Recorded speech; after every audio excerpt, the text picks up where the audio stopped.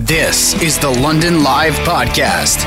Listen live weekdays from 1 to 3 on 980 CFPL. We are not heading back into winter right now. This is not October. We have made it. We've made it to March 1st. So look at this.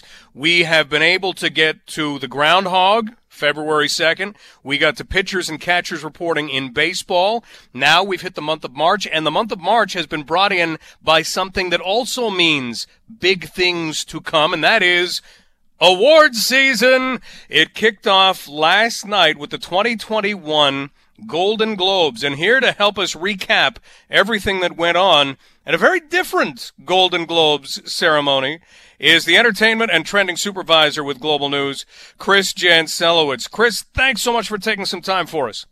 I like your enthusiasm, and no problem.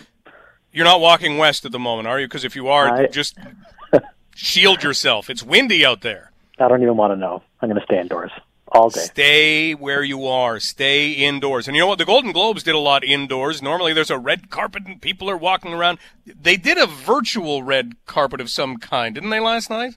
They did. So a few people did it from home. They had some sort of step and repeat thing set up. I don't know. I don't understand how they did that. But, yeah, there was a few dresses on display and also a few hoodies, a few sweatpants. You know, it was good. Some pets here and there mixed in. Yeah. Let's talk a little bit about what happened here, because normally the Golden Globes happen earlier, do they not? Yeah, usually these take place in, pretty early January. It's actually like right after the New Year. It's usually the first week or second week. And then normally it's a pretty festive, loose sort of booze fest. They all kind of have a few glasses of champagne. There's a lot of jokes, a lot of wink, wink, nudge, nudge going on. That's just what the Globes are typically known for. And it had a little bit of that vibe last night, but not so much. So when Tina Fey and Amy Poehler were actually talking about the big table in front that's normally there and Meryl Streep being completely blitzed, I didn't get that completely, but that's kind of the Golden Globes atmosphere. Is that why they were saying that? Exactly. Usually the big A-listers are up front and they're ripe for the roasting. Generally, there's a lot of jokes at their expense, about their fame, about their money. So yeah, it's a good time. It's generally the most loose of the award shows for sure. There were a few people in attendance last night. Who did they decide to invite? They invited the first responders, which I thought was an interesting touch. I did not expect that. So it was, I think, first responders and possibly paramedics. I'm not 100% on that, but definitely first responders. So they got a nice little front row seat for that, which is pretty cool, even though there were no celebrities there. But still, it was cool. It was cool. We are talking Golden Globes with Chris Jancelowitz, entertainment and trending supervisor at Global News.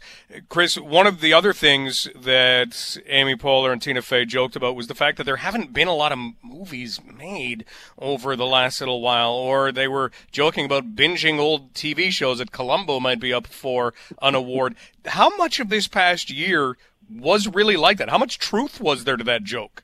I think everyone probably identified with that, especially Canadians, because especially when it comes to movies, we haven't really been made, they haven't been made available to us. We haven't really been able to see them. So, for example, Nomadland, which actually won Best Picture last night, the majority of Canadians, in fact, I'd say probably a good 95%, have not had the option to see that movie yet. So it's kind of hard for us to be intrigued and interested in what's going on at the award show. We haven't even seen the movie, but should be coming to Canadians soon.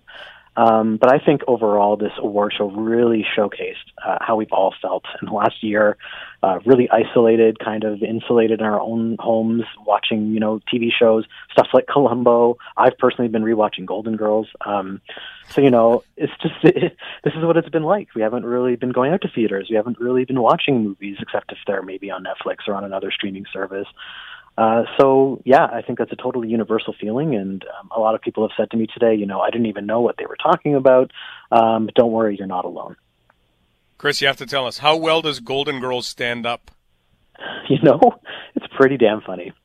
It is still funny, even now. There's a few awkward moments, especially when it comes to, race or even gender identity and homosexuality, but, it's par for the course. It was the late 80s. What do you want, But, yeah, it's still pretty funny, I gotta say.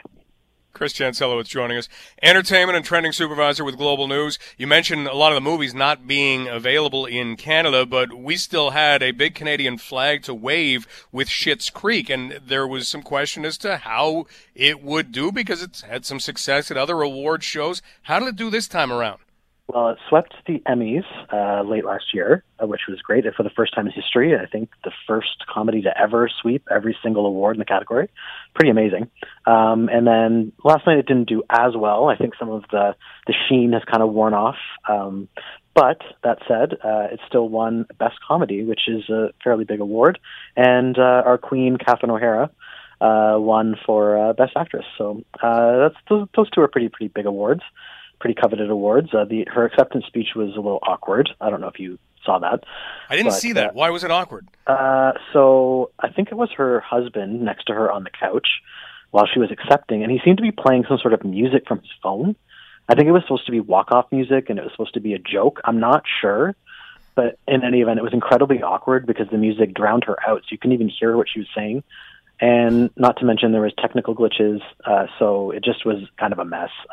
If it was meant to be a shtick, it failed pretty badly. Yeah. But everyone loved her, so who cares? Let's ignore that. I just kind of said, the less said about it, the better. Let's just celebrate her victory and move on. Well, that wasn't the only technical glitch. They had one kind of off the top after the first award. Any awards stand out to you as we close out our conversation? Any winners stand out or anything you think will prompt us to say, hey, when I can watch that, I'm going to? Well, I'll just say The Crown swept everything, pretty much TV drama-wise. So if you haven't watched The Crown yet and you have interest in The Crown, I would suggest watching. It's a pretty great show. It is fiction. It's not real. But it's a twist on history, and I thought it was pretty engaging to watch. So I would suggest that, and I would say that Nomadland, in terms of movies, expect that to probably clean up at this year's Oscars. Okay. Well, Chris, we really appreciate the update on this. If you want to read more, you can simply head to globalnews.ca, and Chris has a fantastic recap on winners like The Crown, and we didn't even get to Chadwick Boseman, so you can read about that, and Borat. Somehow Borat fit in, because it's not Borat 2, right? It's Borat something else, another Subsequent movie film, and he showed up, so find out about that at globalnews.ca. Chris, thanks for the time today. No problem. That is Chris Janselowitz. Chris is our entertainment and trending supervisor at Global News. Yeah, if this had been a regular movie year, would Borat subsequent film have shown up? There's a lot of catching up that people have been doing because there has been a lot of binge watching, and finding movies gets tough when movies aren't being made and you think, yeah, I don't know, I've watched it. I wish I knew the name of it, and I'll have to find out because I forget. I'm getting to that age. But my son has an app which helps you to kind of focus in on movies that fit what you like, basically the same way that a lot of the search engines work for the streaming services. You start clicking on things, and it starts realizing, oh, you like that, but you don't like that. You like that, but you don't like that. And so it gets it down. But what it does is you can put together lists, or you can look at other people's lists and see, I haven't actually watched that. I've never seen The Godfather. Should I take the time and watch the Godfather series? Because I was looking through this app on the weekend, and somebody had compiled a list, 1,000 best movies. I didn't get beyond 100 before I kind of did something else. But I was looking through it. I think The Godfather was number 2 or number 3, and I thought, I've never watched that. And people say that's the best. Citizen Kane was actually number 1 on that list. Anybody seen Citizen Kane? Are these movies that stand up well? Because if you look at, for instance, Scarface. So Scarface you would put kind of in the same genre as The Godfather. If you try and watch that movie, I can remember being on the London Knights bus and somebody put in Scarface, and it didn't last because it didn't stand up. The first scene, I think Al Pacino is Tony Montana, and he's driving around the streets, and he's got a joystick, and he's controlling something. The movie didn't make it beyond that with teenagers. We're not watching this. What is this? What is he doing? He has a joystick? We're not watching this. And it was quickly replaced by, I don't know, Joe Dirt or Billy Madison or one of the classics, at least hockey bus classics. So does it stand up? Does The Godfather, could you watch that? Could you watch, I suppose you could watch Citizen Kane, right? That would never be a problem. Citizen Kane is what it is. It's, it's like Gone with the Wind or It's a Wonderful Life. It's like those movies where you're thinking, yeah, I know what I'm getting into. But The Godfather would be one of those movies that would have to at least come into today's era, wouldn't it, to be enjoyed? And, hey, I could spend some time, because what, there's Godfather 2, Godfather 3? Shoot me an email if you've seen The Godfather. Give me a quick review as to whether or not that would be something worth watching over the next little while.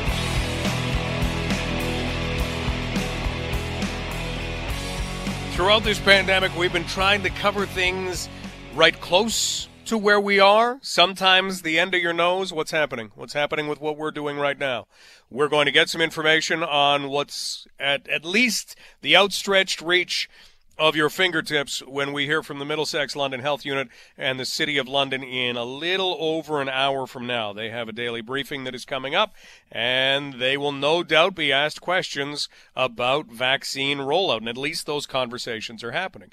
And while we are covering what we can reach and touch in this area, it's always good to get some perspective far beyond what we can reach and touch. And we have been to Germany, and we have been to Spain, and we've been all over the U.S., and every once in a while we do go to the U.K., thanks very much to my wife's family. Her sister is Leanne Stanford and joins us right now as we talk about the vaccine rollout, because Leanne, on Saturday you had an appointment booked, and it wasn't for a haircut. No, definitely no haircuts happening here until the middle of April. But yes, Friday night I got my my first jab, first of 2 jabs, as they call them here, my vaccine shot. And I'm one of now 20 million people in the UK that have had their first jab at least. 20 million, and in Canada somehow it feels like we're soon to hit double digits. It just seems to be crawling along. But that's a story, and of course, yes, we're far beyond double digits, but it just feels like we're crawling along. So when you found out that you were eligible, how did that happen? Yeah, so the sort of national news was saying that they were calling for people who were 70 and older to book their appointments. If you hadn't heard already, to contact your family doctor. And I got a text message. And the text message says, you've been invited by your GP to have a jab. And yet, you are not 70 and older. 70. Yeah. No. So, but I did, when I was pregnant, have a blood clot. And so there are many people now that I've talked to who, if you have problems with circulation, you seem to get bumped up the list a bit. So someone I know has had a heart attack and they've got a jab. Someone who takes high blood pressure medicine, they've been invited, and they're only in their 40s. So it's all the circulation things seem to be what get you on the list a little bit higher up.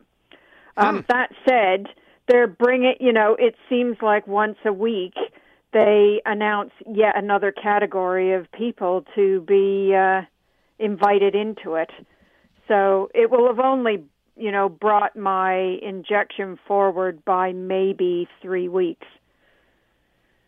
But at the same time, you now have that coursing through you, and we're talking with my sister-in-law, Leanne Stanford, in the UK, getting some perspective on how things are going there. Which one did you get? That's going to become a question that is asked in casual conversation. Yeah, it's really funny. And it's because nobody ever asks this for any other vaccination that they have. You don't say, "Oh, what jab did your kid get for measles?" Right? so all of a sudden, everybody knows, and I think that's really good as a scientist, that people are inquisitive and getting informed about it. I got the Pfizer one, the one that needs the sort of deep refrigeration, but they've got it sorted out so that I had it in a normal doctor's office type scenario. So, it's and I've had friends who have had the other ones. They're all working towards getting, herd immunity here in the UK, and it will happen in Canada as well. Well, we're hoping. We're not nearly as far along as you are. Any particular side effects or anything, Leanne? Not. It was very similar to a normal flu shot kind of thing. A slightly sore arm, a little bit sleepy. I think I was a bit more sleepy because I was so excited to get it. And no doubt. I talked to the nurses about it, and they said people get it sometimes and cry. They're just so happy to know that they're being protected. You don't get that with a normal flu shot. No, I can't remember the last time we saw somebody cry at a flu shot that maybe wasn't under the age of 5 and was a little concerned about it. We're talking with Leanne Stanford in the UK. Leanne is a part of the science community, so sees this in a number of different ways. So overall, in Britain right now, how would you say morale is? Is it changing? Do people say things differently, or are they less concerned? Or is this still hey, more and more people are getting the jab, but everybody's still locking it down, staying home? Everybody's still locking it down. So as of I'm just looking for as of today, Monday, March the 1st, there's been nearly 123,000 deaths in the UK. So that's half the population of London, something like that, gone. Mm-hmm. And, it's about a third. Yeah, so it's everybody is treating it very seriously, and we're still in lockdown. The kids go back to school. All the kids go back to school next Monday, and then they've announced a plan to sort of bring us out of lockdown, and it goes in 5-week windows. So they do something, they let it sit for 3 weeks, see how the numbers go, see how the transmission and the infection rates are, and then they can give you a 2-week announcement that in 2 weeks' time they'll go to the next step. Whereas in the previous ones, it's sort of like, oh, this isn't looking good. We'll tell everybody tomorrow that all of a sudden you can't get your hair cut, you can't go to the dentist, And whereas now it's much more sort of informed, people have been through it, so the buy-in is greater. It's still very quiet. Some of the stores, a sporting goods store is available for click and collect, so you order it online and you go in at a certain time to pick your stuff up. So it's that kind of thing. And it's just looking forward to, March 8th is when school starts, and then the next window is the 12th of April.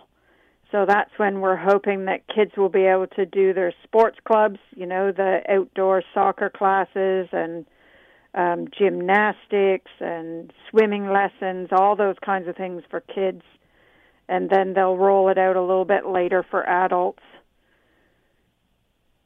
Well, that at least is encouraging, and those dates, we're sitting here wishing we could hear dates like that. It's going to be a little bit longer in Canada and certainly in Ontario. We're talking with my sister-in-law, Leanne Stanford, who lives in the UK, part of the science community, and is able to give us a sense of how things are going there. Do they have a date when they say, hey, if we're projecting toward things seeming normal this is the date? All the dates are said, if you behave yourself and everything goes well, right, then we will consider it. And they're hoping that by the end of July that it will be, that they'll be able to have concerts and things like, big sporting events, soccer games and stuff like that. And all of a sudden, that doesn't seem that far away. I mean, here we are, start of March. That's 5 months. Yeah. And, but, I wonder if it will ever really, really be the same. Mm-hmm. I don't think there will be the sort of... It's funny, we were watching movies, and it was an election thing on a movie, and it was the big scene where they drop all the balloons and everybody's cheering and hugging, and you just think, I can't imagine being in a room full of people that I want to hug and touch and be shoulder to shoulder with, or, so I wonder... It's going to take a while, isn't it? Yeah, even if they do open it up, I don't know how long it will happen. I could be, my skepticism could be eliminated immediately, but I don't think so.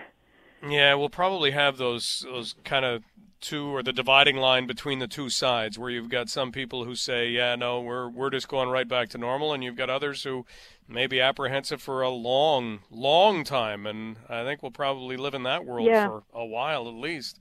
Yeah, and I think when I moved from Canada, I was in Halifax then I moved to England, and there were people then in 2005 that wore masks when they went to the grocery store. And that was the first time I'd ever seen that in Canada. And that was because of there was a lot of sensitivity to perfume and things like that. So you saw people do that to protect themselves. And then I didn't see that again until the beginning, sort of about a year ago. We were in the grocery store, my daughter and husband and I, and there was a guy with a full kind of gas mask on, and she was really frightened, and we had to sort of explain why this man thought that it would be a good idea to wear a mask in a grocery store. And then, look at us now. We're not happy if people show up somewhere without a mask. That's right. Well, thank you for the update on the UK, because if we can look across and say, hey, that's the part of the front of the parade, we're still kind of back in it a little bit, but we'll get to where the front of that parade is. Leanne, keep yourself safe, and thank you for the update as always. Yeah, and for all those Welsh people out there, happy St. David's Day. Wait a minute. The last time we talked, I think, was Guy Fawkes Day. We're talking on another significant holiday in the UK? It is the National Day for Wales. So if you've got any friends with Jones or Davies or Williams or Thomas as their last name, they'll come from Wales. So, okay, I'm almost tempted to give you a call tomorrow just to find out what holiday it is in the UK. You guys do a lot of celebrating. Yeah, and I think it's been, there's been people here a long time. They've got a lot of excuses. Maybe that's what it is. After a while, it's like retiring numbers with the Montreal Canadiens. After a while, everybody's got to wear 92. Leanne, Thanks again, and keep safe. We'll talk soon. Yeah, we'll see you. Bye-bye. That is my sister-in-law, Leanne Stanford, who's been keeping us up to date on how things are rolling out in the UK, because whether it is the progression of the virus, whether it now is the vaccine rollout, they have that little step ahead of us. You can see them up there. We're on a different float, but we're still in this parade, and they're up there. We'll catch up to where they are in just a little while, and we'll be able to wave to the people they're waving to.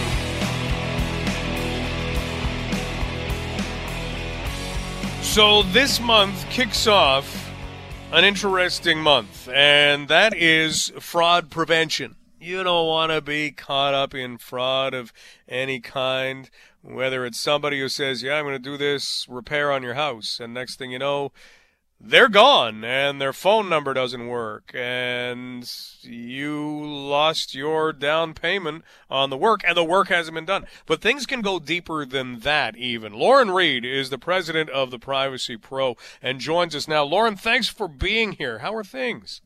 My pleasure. Things are pretty good.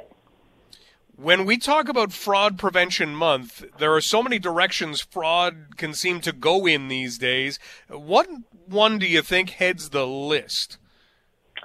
Well, I'm going to go with just an entire category of tricking people. Like 20 years ago, you remember when online shopping just became a thing? And it was just, it was so stupid to use your credit card online. Only crazy people would do online shopping with a credit card. And that was our biggest concern about fraud, was that you were going to put your credit card into a website and then somebody was going to make a bunch of charges. And that was our main concern when we thought about information security and teaching people how to protect their data.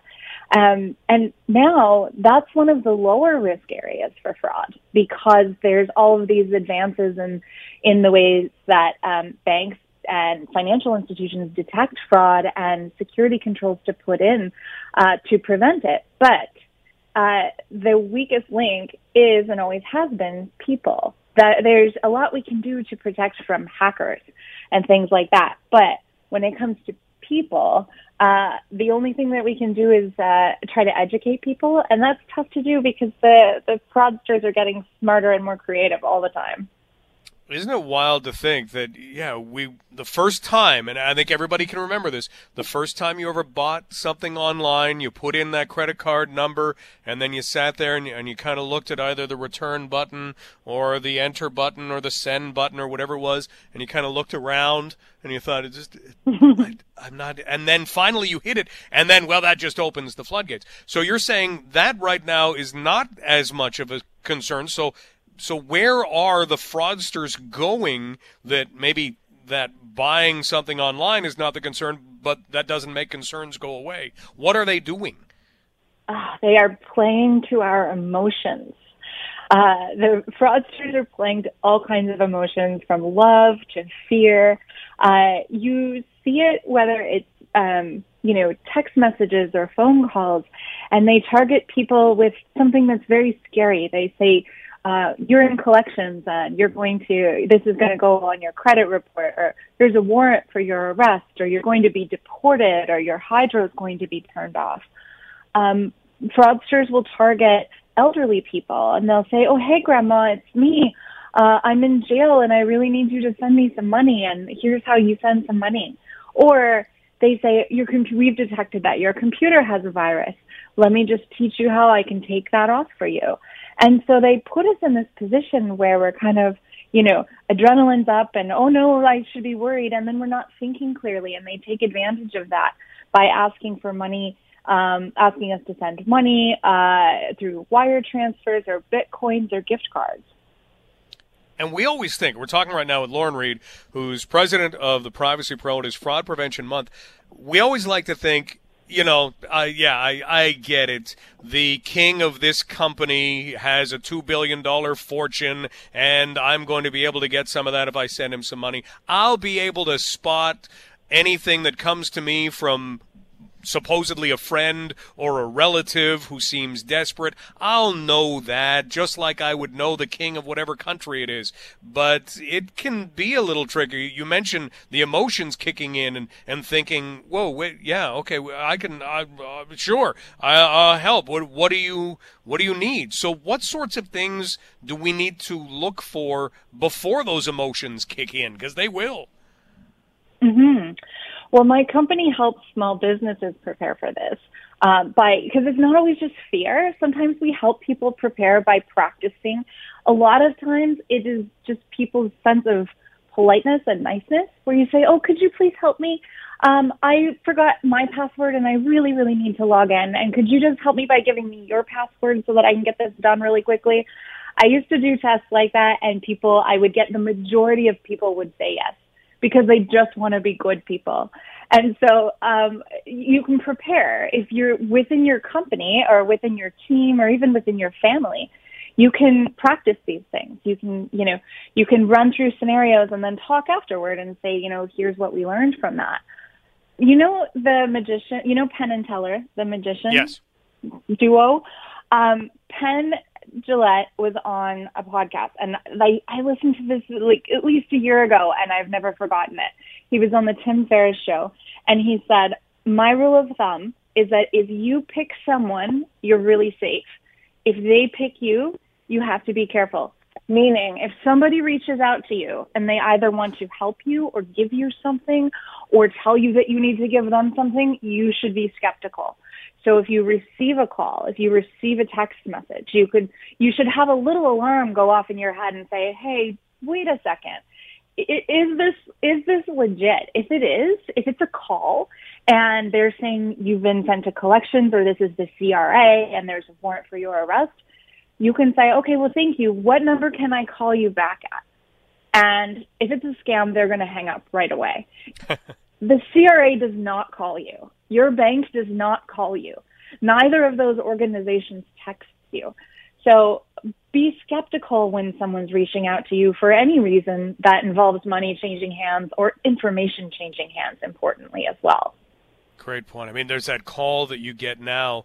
I always love it because here we are in Canada, and it will say, yeah, the Department of Justice has, and you think for a second, wait a minute, yeah, that's not good. And then you think, Canada doesn't have a Department of Justice. No, this is not right. But that's the kind of thing that you have to catch. And if you don't catch it, it's pretty easy to think, how many times have you answered a phone? There's another scam that goes around, a phone scam that says your Visa card has some strange purchases on it. Please, enter your password or whatever they're looking for.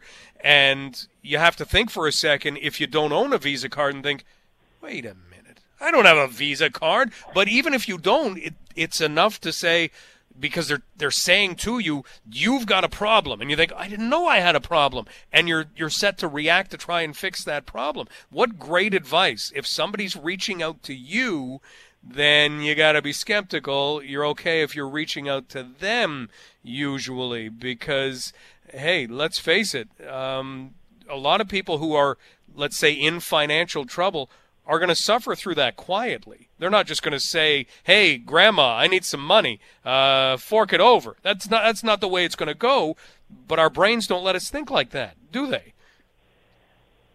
Absolutely. I mean, it's also embarrassing when it happens. And so there's a report this year as part of fraud awareness and fraud prevention month that says 3 out of 4 Canadians were targets of fraud and 1 out of 3 fell for it.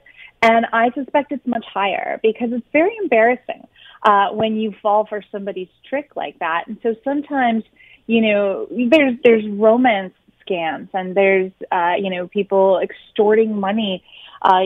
People will have online digital sexual interactions and then they'll record them and extort money. And so with these types of fraud that are based on, that exploiting people's trust and fear, it can get worse and worse because people are afraid to talk about it. It's so common.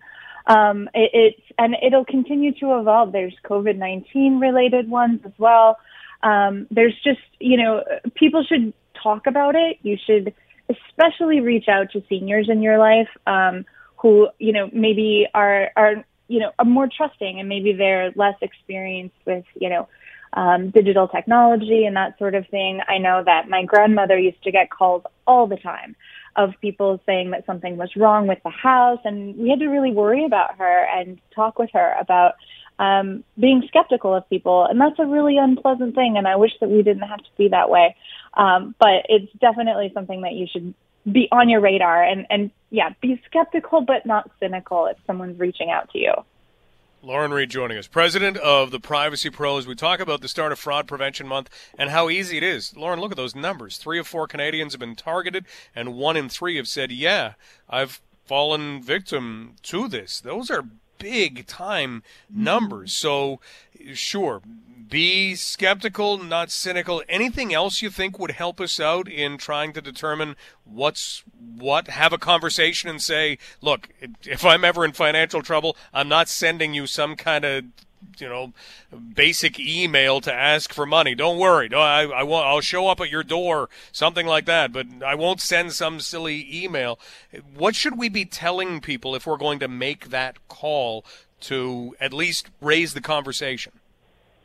Mm-hmm. Well, I would say, I'm not going to call you, but if I do call you, maybe we have a specific word that we use, or I'm going to, the Fraud Prevention Center recommends that if a family member calls you, that before you give any money, that you check with other family members to determine if it's legit. The grandparent scam just says, oh, hey, grandma, it's me. I don't know about you, but I come from a Catholic family. My grandmother had 14 grandkids. And so you say, oh, grandma, it's me. And so chances are she would be like, oh, that sounds reasonable that I have a grandkid that's in trouble and needs some money. But they prey on people like that. And so I would say that just talking about it and asking about it and being open as well. And, another thing to look out for is that these fraudsters are not looking for you to send money in legitimate ways. And so if you feel like, okay, well, this is my family member and I want to send the money, and then they say, well, I need you to send it in as a gift card, or I need you to wire it to this account or use Bitcoin or something, because they need to be untraceable for them to not get in trouble. And so you'll see these fraudsters asking for kind of weird and different forms of payment. And there's always some reason. Well, I wanted to do a wire, but my account's locked or something like that. And so that's another thing to listen for, is these, kind of different forms of payment. You should always be skeptical of those as well. Well, this has been really helpful, really informative. Lauren, keep up the great work, and thanks so much for the time. My pleasure. Talk to you soon. Bye-bye. That's Lauren Reed, president of the Privacy Pro. It is Fraud Prevention Month. So just those little things, because you always think, I'll know. I will know. And then as all of this has kind of progressed, you might have it at work. We have it here at Chorus Radio London, where we will have to go through different workshops and training, and they'll show you what to look for and little inconsistencies in email addresses or spelling mistakes, or, you go down and you see a little bit more at the bottom of the email. There may be something there that kind of gives it away. There's usually something that totally gives it away. And even if there isn't, as Lauren says, they're trying to get you to send money where it's untraceable. So here's how I want you to do it. Yeah, but Grandma, I know where you live. I could just come over, and I could, No. We don't want that. We don't want that. So watch out for it. It is Fraud Prevention Month. Thanks to Lauren for the conversation. You've been listening to the London Live Podcast. Catch the show live on weekdays from 1 to 3.